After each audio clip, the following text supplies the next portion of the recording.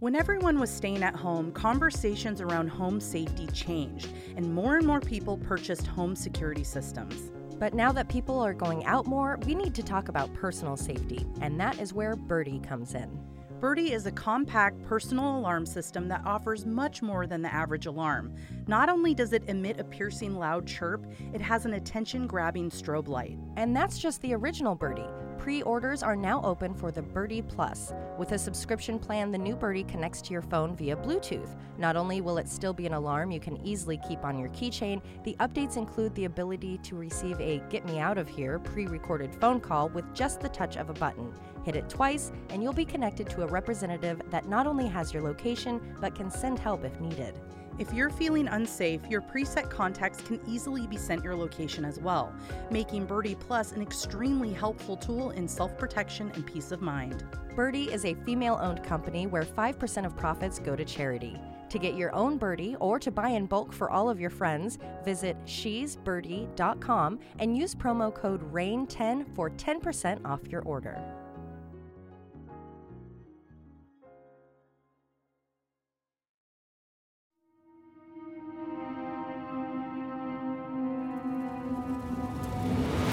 This is Murder in the Rain, where each week Emily Rowney, Alicia Holland, and Josh McCullough tell true crime stories of the Pacific Northwest. Murder in the Rain contains graphic content. Listener discretion is advised.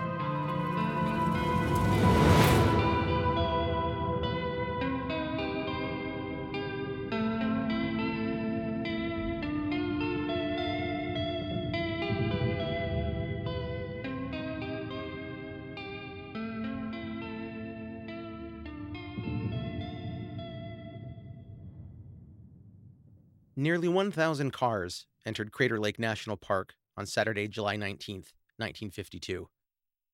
One of note was a 1951 dark green Pontiac sedan carrying two men, Charles and Albert, who paid the $1 entrance fee to the on-duty ranger and headed to a viewpoint above isolated Annie Creek Canyon. They were in Oregon for business and had cut some free time for themselves, planning an overnight fishing trip with business associates they had met with that morning. And I know, another case set in a national park, and I'm sorry, but a few years ago, I watched the documentary National Parks Adventure in IMAX, narrated by Robert Redford, and as a result, I fell in love with the very idea of national parks, and now all of you have to suffer my obsessions. But I promise, my next episode will completely ignore the existence of places like the John Day fossil beds in Central Oregon and Craters of the Moon in Idaho. It may be about a train robbery, and a train is in no way a park, though many national parks do have trains. Charles Culhane and Albert Jones arrived in Klamath Falls, located about 60 miles southeast of Crater Lake, which is 250 miles southeast of Portland, around 10 a.m. that day, meeting with Jack Vaughn and Frank Eberlein, who operated Specialized Service Company, an auto parts company in business with General Motors. Culhane, 53, was GM's national sales manager, and Jones, 56, managed GM's Berkeley, California zone office, and they were in Oregon touring Jones' sales area. Culhane, a tall, blue-eyed, person of conservative tastes and habits, was a father to two grown sons. Jones, 6 feet tall and bespectacled, had been manager of the San Francisco zone office of United Motor Service since 1935. United Motor Service, an auto parts manufacturer known today as AC Delco, was acquired as a division of General Motors in a 1918 old-timey business merger where they physically pushed the two buildings together. That's how they did it back then. The sky was clear and blue as one car containing Jack Vaughn and a second vehicle with Frank Eberlein and Frank's son Alan entered the South Park entrance at 2:45 p.m. to meet Charles and Albert at a fishing cabin on Union Creek near Crater Lake.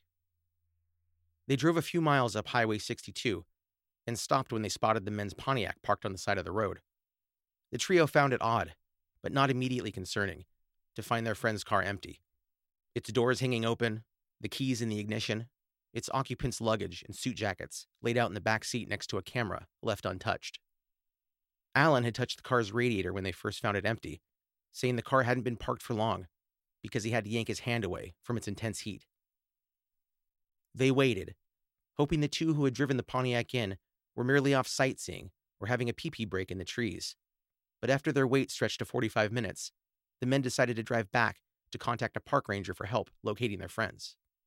While 13-year-old Alan stayed in his dad's car at the meeting site in case the missing men returned, which they did not. Park rangers, including Chief Ranger Lou Halleck, returned to the abandoned Pontiac and young Alan, along with Jack and Frank. Fearing the men had fallen into the canyon, 2 rangers climbed down to search it, while a trail crew of a dozen workers searched the woods until sunset. I really like how 50s it is that they're like, something is amiss here. Let's leave the child. He'll keep an eye on things. I mean, he's basically a man. I was going to say, yeah, he was already, 13, that's true. Alan told those in charge that while he waited for them to return, he watched a dark-colored car approach, skid to a stop in the gravel, and then quickly gun it for the highway, as if the driver had come upon a scene they hadn't expected and fled. At dusk, the search was called off until the next morning. The rangers spent the night in the canyon, with supplies and sleeping bags lowered down so they could rest with moderate comfort. The work resumed as the sun rose, continuing throughout the day, with another sunset confirming the fruitlessness of their second day of searching. Within this time, Chief Halleck began to suspect something other than an accident had occurred. He wrote, quote, "At this point, all concerned felt that the possibility of serious injury, accidental death, or becoming lost in the forest was becoming a very remote possibility." At the time, law enforcement was not under the purview of a park ranger's duties. That wasn't enacted until the 70s, after a ranger was shot at Point Reyes National Seashore in California. And since all 200,000 acres of Crater Lake Park is contained on federal land, the FBI took control of the investigation. Quote, "The executives apparently had been driven in another car to the spot where they were slain." According to reports, the bodies were found about a quarter mile south of Highway 62, in a wooded area, on Monday, July 21st, by Oregon State Police personnel and a trail crew, nearly 48 hours after the men were seemingly absorbed by the surrounding woods. It was an execution-style killing times 2. The dead were found with their watches and shoes missing, their wallets emptied. Gags made from a necktie and an undershirt were found stuffed in their mouths, and both had been fatally shot in the head.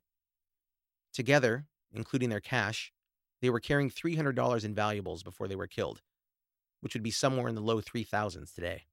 And only a few cents were found in their trouser pockets. Yeah, that seems like a lot for a trip to the state park. Do they have all their stuff from their business trip in the car with them? Yeah, they did. I guess that would make sense. Yeah, then. everything. Yeah, I think they were going on this trip, and then they were going to be leaving the area. I see. But it's also weird that it seems something happened at the car, but then like a camera is left in the car, which would have been pretty expensive, I would imagine, Right. or valuable, I guess. Yeah, they is the must word. have been specifically after the money or there to kill them. Rex Ash, then a 17-year-old member of the trail crew involved in the search, said, quote, "I thought, oh lordy, there they are. It was really hot, and they had started to bloat. I'd never seen a dead body like that." Joseph F. Santoyana, who was the chief of the FBI's San Diego, California field office, said, "It is entirely possible that one man could have committed this crime, but in all probability, 2 or more were involved." And while accounts from OSP and the FBI say both victims were found on the ground laying face up, Alan Eberling, the 13-year-old witness, said the trail crew had found Jones's corpse sitting upright near a tree. Culhane, though, was indeed on his back, with legs outstretched, his right arm across his chest, and a bullet in his cheek. Jones was about 5 feet away, with his feet pointing at Culhane's torso.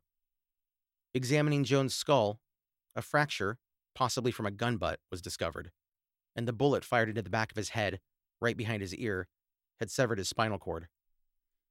Both men's dentures were in their front shirt pockets. Their socks on their shoeless feet were spotless, meaning their shoes were taken after they were shot. They had bruised groin areas, and had both been shot with an automatic pistol. Do they think that was from like being kicked or something? Yeah, I think they believe that they struggled I see. and had to be pacified. One more than the other. I can't remember which, but one of them Got had it. more extensive. Oh, like they got kneed in the groin. Yeah, or I think the something one, the one that was hit with the gun butt that had the skull fracture was the one they figured probably resisted and probably was shot first. I don't know that I've ever heard referencing to groin bruising, so that's interesting to how it paints the picture of what happened. I wonder how that impacts of like the timing, whether it's done directly before someone's killed. Oh, like yeah, how like much, the bruising and the blood right? Or settlement. was it done closer to the car to get them to follow them, and then he would have had time to bruise on the way over to getting shot? Hard enough to bruise is a real hard hit to the nuts. Yeah. Oh my God. There were no viable fingerprints on or in the car, and neither were any found on the 2 shell casings recovered from the crime scene that were initially misidentified as .32 caliber rounds, but were eventually confirmed to be 7.655 millimeter cartridges. Maybe. I am not a gun person, but it seems that both calibers have the same dimensions and can sometimes be used interchangeably in a 7.65 millimeter pistol. But it really doesn't matter in the end because, and I'm sorry to tell you this, these crimes remain unsolved 70 years later. But there may be an unofficial solution to this mystery, which we'll get to in a wee bit. A week after the murders, Saturday, July 26th, J.B. Poster, chief of the Portland Bureau of the FBI, took command of the investigation, arriving in the night and spending a week poring over the evidence. Quote, "We are progressing by elimination. In essence, someone did this, and we, the FBI, are looking for them." On August 1st, police arrested a man named William K. Russell. Nearly 2 weeks earlier, Russell had kidnapped a truck driver in Lake Tahoe and forced the man to drive him to Fernley, Nevada, 70 miles away. That's one way to get a ride. During their voyage, William Russell bragged that he had killed the pair at Crater Lake. When he was interviewed by the FBI, Russell said he told the trucker that story, a lie, to intimidate him into compliance. Determined to be a crackpot by the FBI, it was confirmed that William Russell was in Sacramento at the time of the killing. Quote, "I didn't get there until Monday, and they were killed on Sunday." On September 19th, Ray Shanklin and Ross Gallagher, both in their early 20s, were pulled over for speeding in California and their vehicle searched. Officers found $245 in cash, gloves, a crowbar, and 2 guns, one of which was sent to the FBI for testing. They turned out to be only burglars, not killers, as the gun, a Spanish Mauser-type automatic pistol, was the same style as used in the murders, but its matching caliber was the only link to the case, and the men were dropped as suspects. Retired Medford police officer Bob Allen said, "We always figured it was some mob deal from back east. It just didn't sound like anyone from around here. The guys we dealt with in those days were safe burglars and bad check writers." Right, because murders didn't start happening in Oregon until, what, at least the 1980s. That is a ludicrous argument. You know, it was a different time. Our crimes were fun. Like were we no only have murders? safe Ugh. burglars? So they couldn't have been. Was there anything else that in your research that you think that they really could have possibly been the people, or were they just burglars? Oh no, yeah, there was no way. Yeah, it was Okay. like they had no like violent criminal history. Okay. They were basically like joyriders and like I guess I would say like sport burglars, A classic Oregon criminal. just for funsies. Alan Eberling, 13 when the crimes occurred, had his own thoughts on the culprit, which he called the George Brown theory. This kid is soon becoming my favorite. He's pretty rad. Just all this info that he knew. Love it. Yeah, he's like, actually, you guys are wrong about literally everything. Yeah, it's really great too because he is involved. He was involved from the beginning, and he kind of remained so, always interested in the case, and then was kind of drawn back into it. He says the son of a local contractor committed the Crater Lake murders. Allen claimed George Brown, a local mechanic, became familiar with this son while working on a construction project. George's statement to the county sheriff was that the young man, who always spent his money as soon as it was in his hand, showed up to work on July 21st, the day the bodies were discovered, to collect his week's pay and already had a wad of cash on him, as well as a new gold wristwatch. George never saw the man again after that day, and this will shock you, but the sheriff ignored this recollection of George's, never putting a moment's work into proving or disproving the lead. That is insane because A, this person has ties to them, right? So they would know who these people are. B, he has a bunch of cash that he never has and a gold watch that I would follow up on And that. dips from work. Yeah. And is never seen again. I have to get going for no particular reason, but you'll never see me again. I feel like as a police officer, wouldn't you be like welcome to these people that just fall in your lap like that? Like, yeah, I'll follow up on that. Ma'am, did you not hear them? They didn't have those kind of people in Oregon back then. There was another suspect, a career criminal who committed major crimes as part of his day-to-day life. His name was Jack Santo, and he was executed for his crimes in 1955 at San Quentin State Prison, but not for the murder of Albert Jones and Charles Culhane. Santo had an alibi, placing him in California when Culhane and Jones were killed at Crater Lake. Jack Santo was the prime suspect in the December 1951 home invasion, robbery, and murder of Edmund Hansen, a mine promoter. I have no idea what a mine promoter is. Do you guys know what that is? Yeah, he Maybe- promotes mines. Yeah. I would think he's like in charge of getting investors, maybe. Oh, That yeah. makes a lot of sense. This took place in Nevada City, Nevada. Yeah.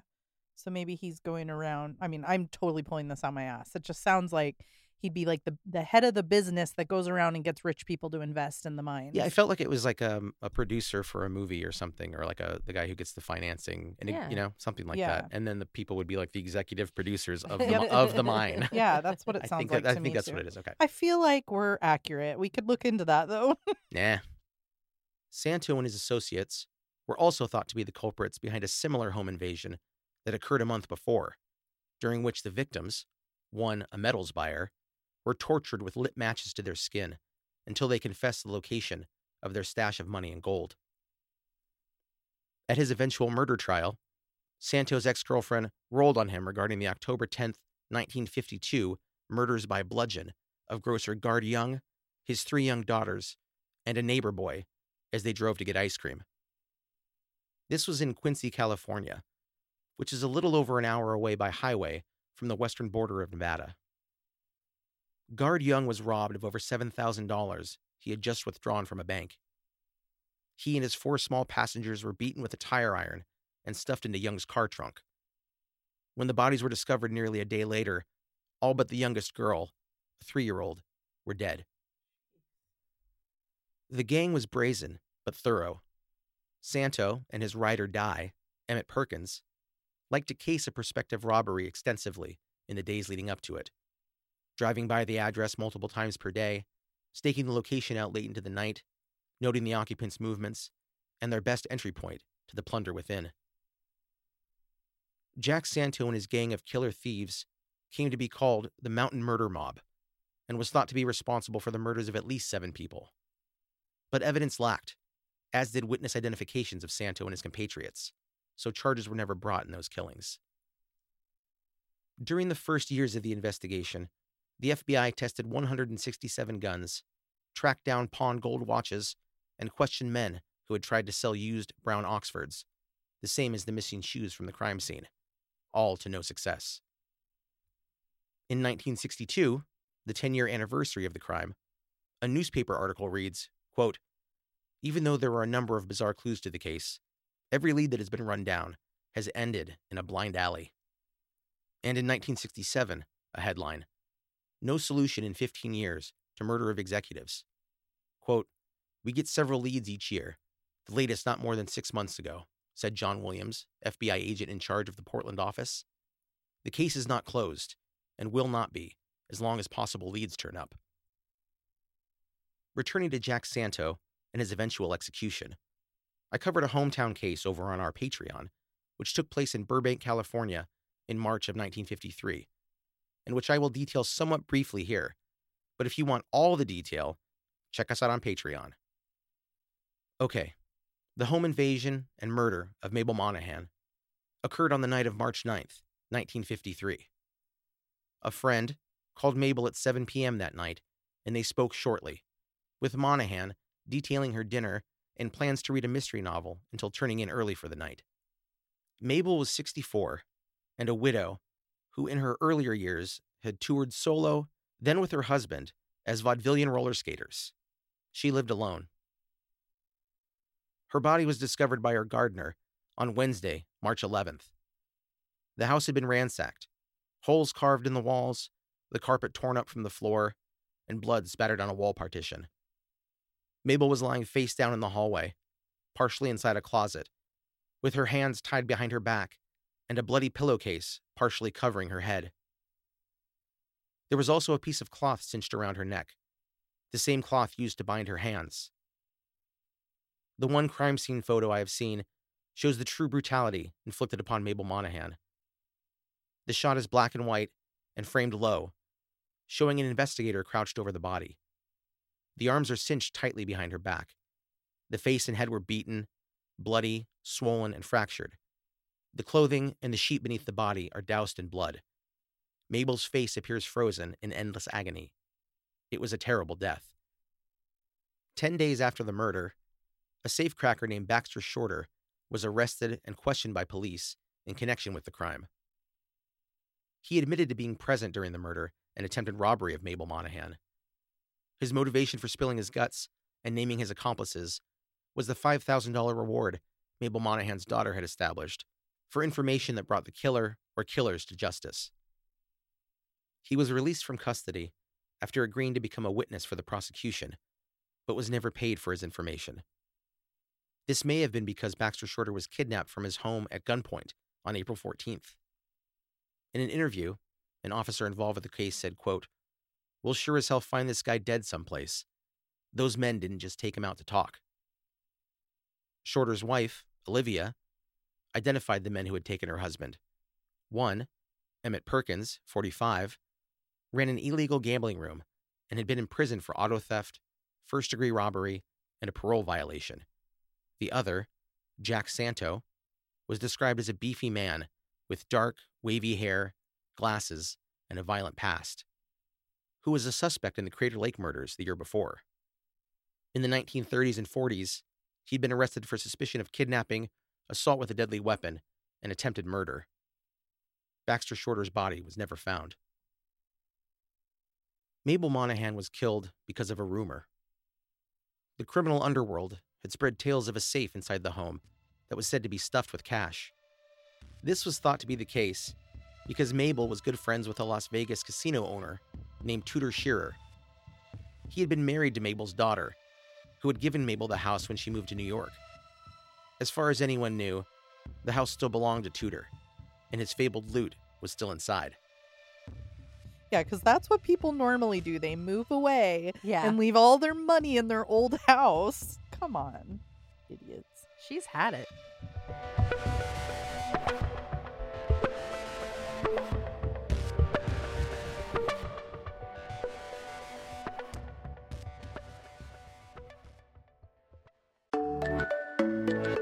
Armoire makes getting dressed easy. With a clothing rental membership from Armoire, build the perfect wardrobe with brands that are high quality, unique, and recommended just for you. All you have to do is take a 5-minute style quiz and select items from your dynamic, personalized closet.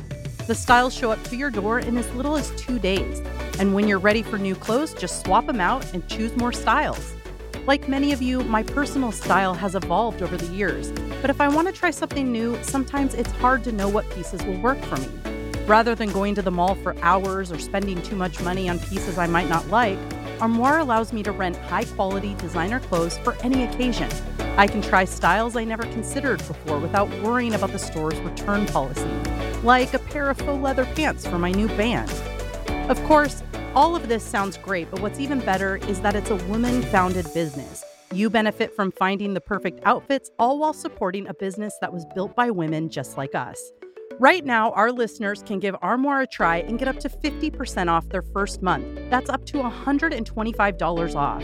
Just visit armoire.style/murderintherain. That's armoire.style, ARMOIRE.style/murderintherain, one word, to get up to 50% off your first month and never worry about what to wear again. Try Armoire today.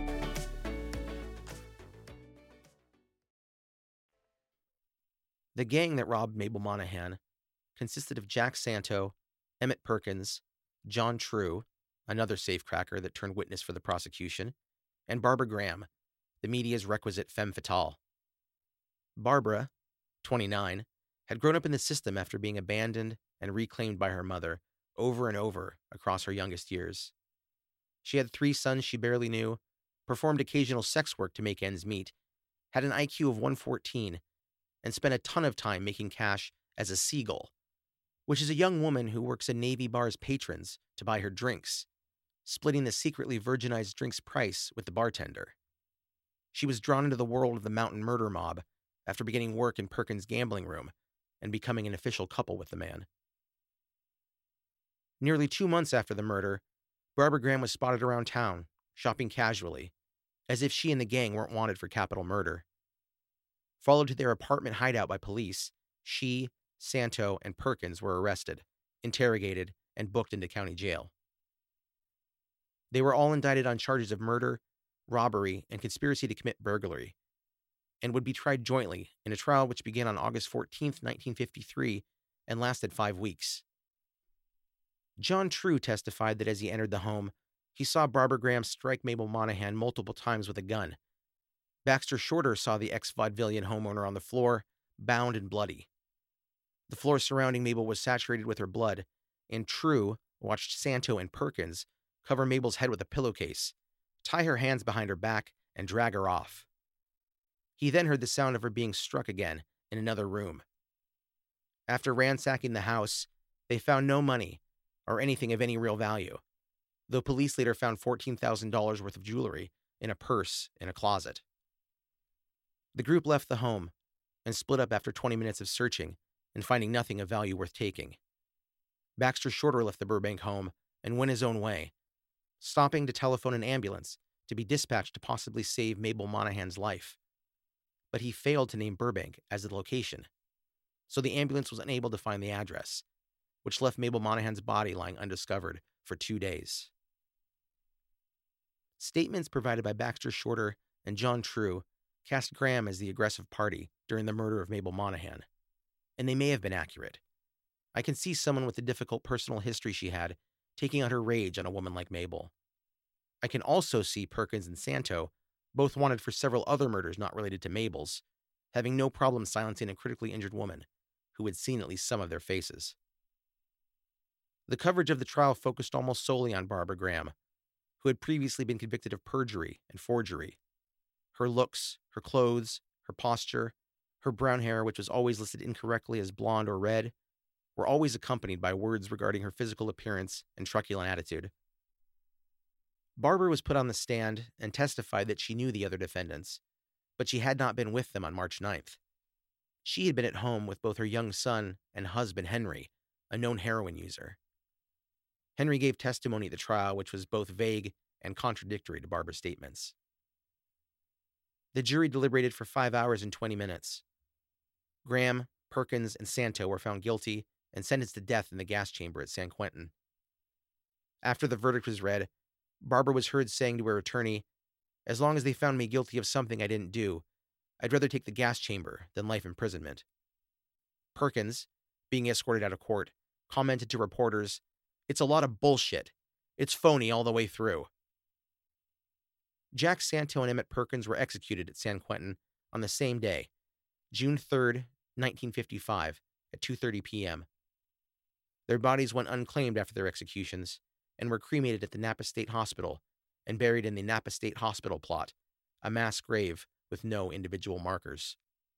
Quote, 2 days before the men entered the gas chamber at San Quentin State Prison, agents made one last attempt to get them to divulge information about the Crater Lake murders, but Santo and Perkins refused to talk.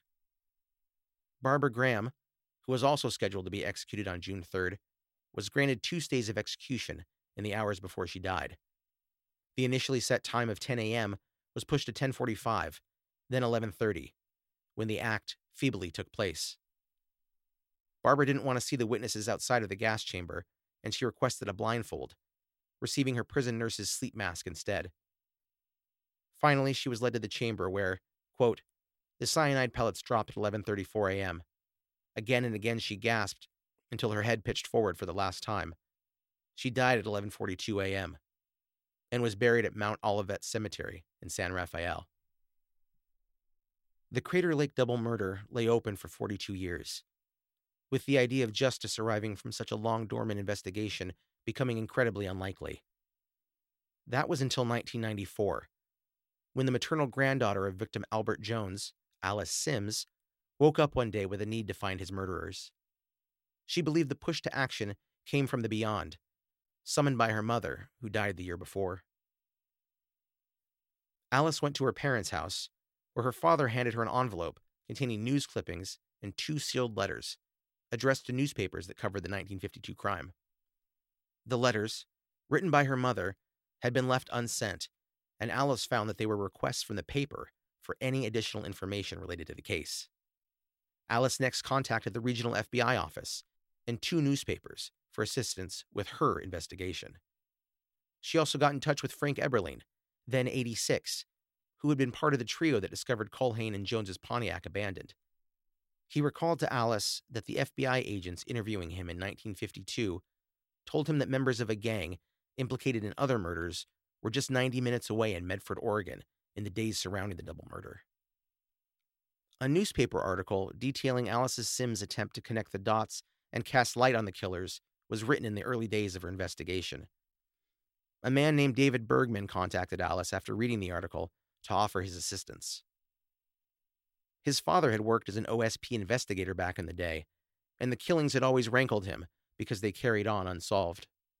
Bergman provided Alice with photos of the crime scene and volunteered to gather info from any old contacts of his father's that still walked the earth. Sims was also contacted by a journalist who informed her of the Jack Santo-led Mountain Murder Mob. Sims submitted a Freedom of Information Act request for the FBI's case report in 2005 and received all 1,400 pages of it a long 5 years later. Oh my. Comparing their MOs to the murders at Crater Lake, Alice found that the mob often gagged and shot their victims in their never-ending crime wave. She also confirmed Jack Santo's Medford familial connections, a city where he was suspected of multiple burglaries. The brutal nature of their crimes and Santo's connections to the area kept his and Emmett Perkins' name on the list of suspects. But the report showed that Santo dined at a cafe 300 miles away on the day of the murders. But there were too many threads that led back to the Mountain Murder Mob, and Santo's own words gave weight to Alice's belief that he was one of her grandfather's killers. When interviewed regarding the crime, Santo lied about other times he had visited Crater Lake National Park, as well as the date he attended his mother's funeral, along with a million other little lies. As the technology became available to the everyday person, Alice began using genealogy sites to track down relatives of Santo and Perkins, having moderate success and some very uncomfortable conversations with those she found. David Bergman, who had greatly assisted Alice in her search, said ideally they could gain access to the Portland FBI's unredacted case file. David's father, an Oregon State Police investigator, said it contained evidence taken from the scene like clothing and fingernail clippings, which could contain enough of a DNA sample for testing. Wouldn't that be exciting? Yeah. Aside from a few wrong arrests, no suspects have ever been officially named in connection with the murders of Charles Culhane and Albert Jones. Though Alice Sims says she is 99.9% sure she found the answers she was looking for. Quote, "I think it was Jack Santo, Emmett Perkins, and Barbara Graham and their gang. If it wasn't them, it was someone connected to the gang." So Alice Sims is the granddaughter of one of the victims. Yes, maternal. So her mother mom. Okay. was Albert Jones' daughter. She hasn't come out to officially say, like, we have a match on DNA or anything like I that? bet Yeah. there wasn't any. I don't think so. Yeah, I think she didn't have access to any DNA, and so the genealogy she was doing was just like familial Oh, research. okay. So just trying to make connections. Ancestry, Yeah, yeah. not through DNA, but Which just yeah. that's so cool to like wake up one day and make that be your passion. Like I respect that a lot. Yeah, it's hard work. I've been doing ancestry stuff for a case, and it's very frustrating and very difficult. So I can't imagine going back that far and trying people that you're not even connected to. So you don't know for sure, a parent's name or a relative's name. You're like, I think this is the guy. Also, to get help from a rando stranger you know, we get a lot of people that offer their services on occasion. Yeah. You're just taking a chance, but that's pretty cool that he had a connection to the case and was able to get those files. Like that's cool. Actually, speaking of believing people and what information they give, there was a guy who was 24 at the time who was a witness who saw. He claimed to have seen two men kind of walking behind two other men into the woods where he was working as a truck driver or delivering canned goods or something like that. And he reported to the FBI, and they discounted him. No. Of course. Completely. The details of his recollection kind of didn't add up with what happened as far as the thing. So like, as for example, he said from where he was, which was close to where the Pontiac was parked, he said he heard the shots. But it was like a half a mile away. Right. So there was a lot of inconsistencies. I don't know, a half a mile you can hear. It could be, yeah. You're out in nature. But You'd also, think, yeah. You know, were they just thinking he had heard enough of the case that he wanted to involve himself? Yeah. You know, as I read more articles about it, it seemed to me that he had pulled stuff. He could have pulled things from newspapers and media, like details about Emmett Perkins. I don't know if you probably don't remember that, but he had a tattoo of a lady on his arm, on his forearm, right? And another tattoo of a person's name on his other arm, I think. And this guy Lincoln Lentz, this witness, knew that stuff. He might have known that after the Barbara Graham case, after the execution, after all of this stuff, because everything that he reported was basically public knowledge. Yeah, and I think it seemed that way, and I couldn't tell when he gained that knowledge. But going back to when they found the car and Alan was left there, and the other car came up and then turned around. Mm-hmm.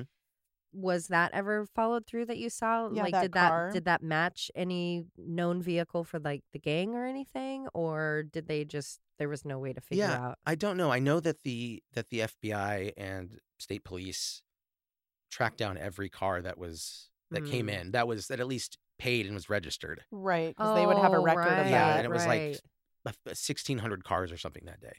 Wow. And so they did that, and I think they never got to it. So who knows? I mean, if it was Perkins and Santo, who knows where that car came from? Right. Yeah. Yeah, it could have been registered to anybody. How interesting. Well, I hope she gets answers. Sounds like she has her answer. There's just no confirmation. Yeah. Yeah, the article that I found was in Alta Online, Alta Magazine, which is a print magazine and also online. It was from their winter 2021 issue. So it was a very recent article. And I know that she's still out there working, but she's older now. I think she's 82, late 70s, early 80s, something like that. And so, basically everyone except, I don't even know if Alan Eberling is still around. Wow. He's 86 at the time. So I find that really fascinating because it speaks so much to family trauma and generational trauma. You know, she could have easily said, I never met him. I didn't know the guy. My mom was really young, didn't really, maybe she didn't have a relationship or she didn't talk about him afterwards or something. But you know that Alice's mother was affected by the murder of her father. And so that carried through the generations. And then instead of just like having that burden of unanswered questions, she's like, what can we actually do about this? I feel like that happens a lot, though, that there's some sort of family mystery or unsolved crime, and a younger generation comes along and wants to try to solve it. Yeah, because I think older generations, it was like, we don't talk about it. It's too sad, it's too emotional, and we don't want to feel our feelings, so we don't talk about that person. Well, and they might not even have the technology available to them. Right. But outside of that, I do feel like it was more common to just kind of pretend that it didn't exist or something,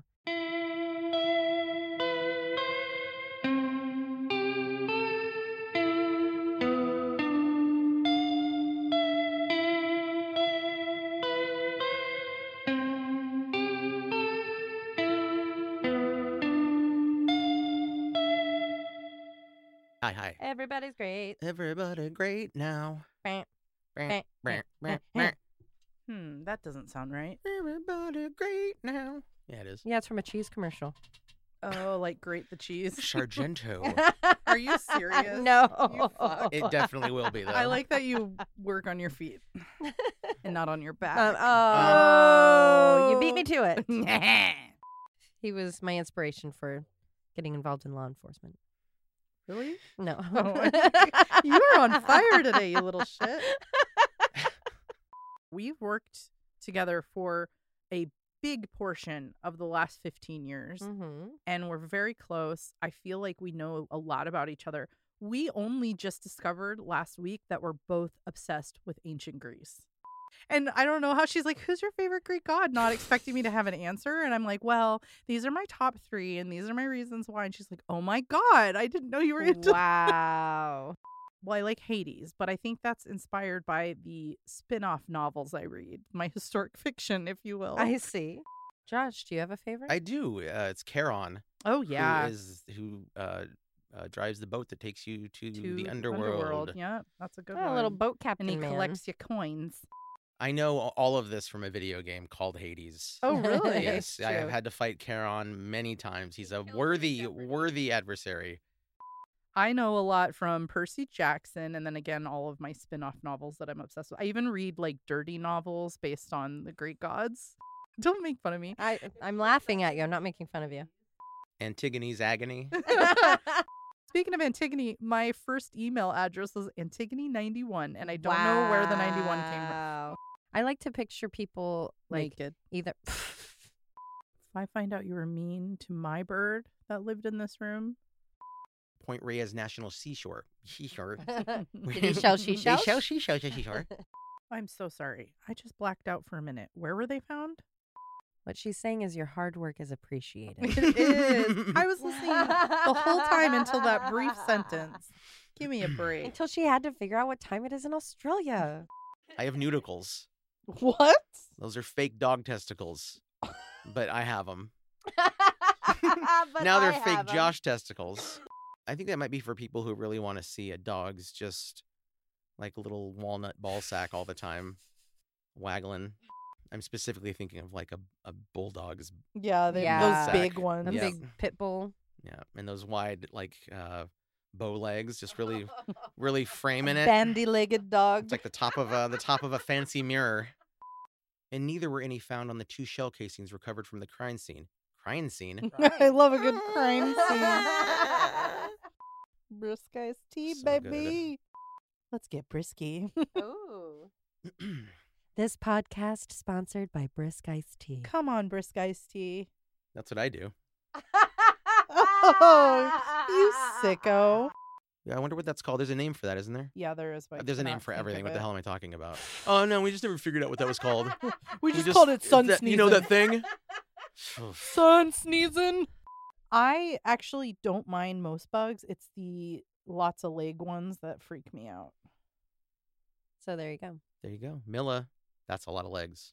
Also, I had to smack a tiny spider out of the air that was climbing down into our box of Nilla wafers. How dare it? Close your was- boxes of food. Can you imagine reaching into a bag for cookies and you get a spider? I would never recover. Ew, that's like when Julie drank the soda full of ants.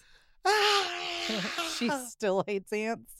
I told Chloe a childhood story and I realized it's one of those stories you should never speak out loud Oh, right. about I was at my daycare and I noticed there were a couple of dead flies on the windowsill and I would constantly go like play with them and pull their wings off and like kind of dissect them until I finally got caught and got in trouble. But I've always had an obsession with flies. I think they're really cool looking. Have you ever seen The Fly? Yeah, of course. All right. Hey, man. I don't know. I love me some Jeff Goldblum. Yeah. And Gina Davis. Those 2 tall, lanky, hot people.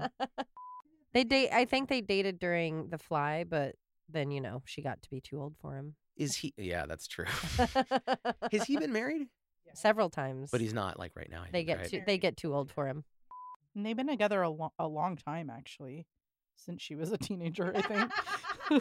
Since her high school graduation last year. Is Oregon the Australia of America? Oh. I guess Alaska would be. Yeah, Alaska definitely Alaska. is. Well, whatever. I don't think the globe is accurate. I don't. I haven't What? calculated it myself, though. I once had a lover that made that sound. Just kidding. Me with a lover. Wow. Self-burn. 84 years ago, I knew what it was like to have a lover. After Chloe, she's like, you know what? Not a husband stitch, just an all the seal way. it up. Just woot. Let's finish We're this. done with that thing. Basically. Just my butt, which I guess is kind of a straw. It connects to my mouth. It's a crazy straw. It sure is. The craziest one. Oh my God, I want a crazy straw that looks like a human, There's gotta be one. like That's a good idea. the intestines and everything. Like the whole innards? Yeah. Okay, we gotta look for that later. We are just flesh straws. Butthole is mouth. Mouth is butthole. Who in our earlier years... That was amazing. Max Headroom over here. You're snacking on an Alka-Seltzer, you know? I really want a ginger ale. Ooh. Oh, Daddy. Happy Daddy's Day. You know Daddy has ginger ale. All daddies have ginger ale. That's true. Not mine. I love Oh, wait. ginger ale. He does always have ginger ale?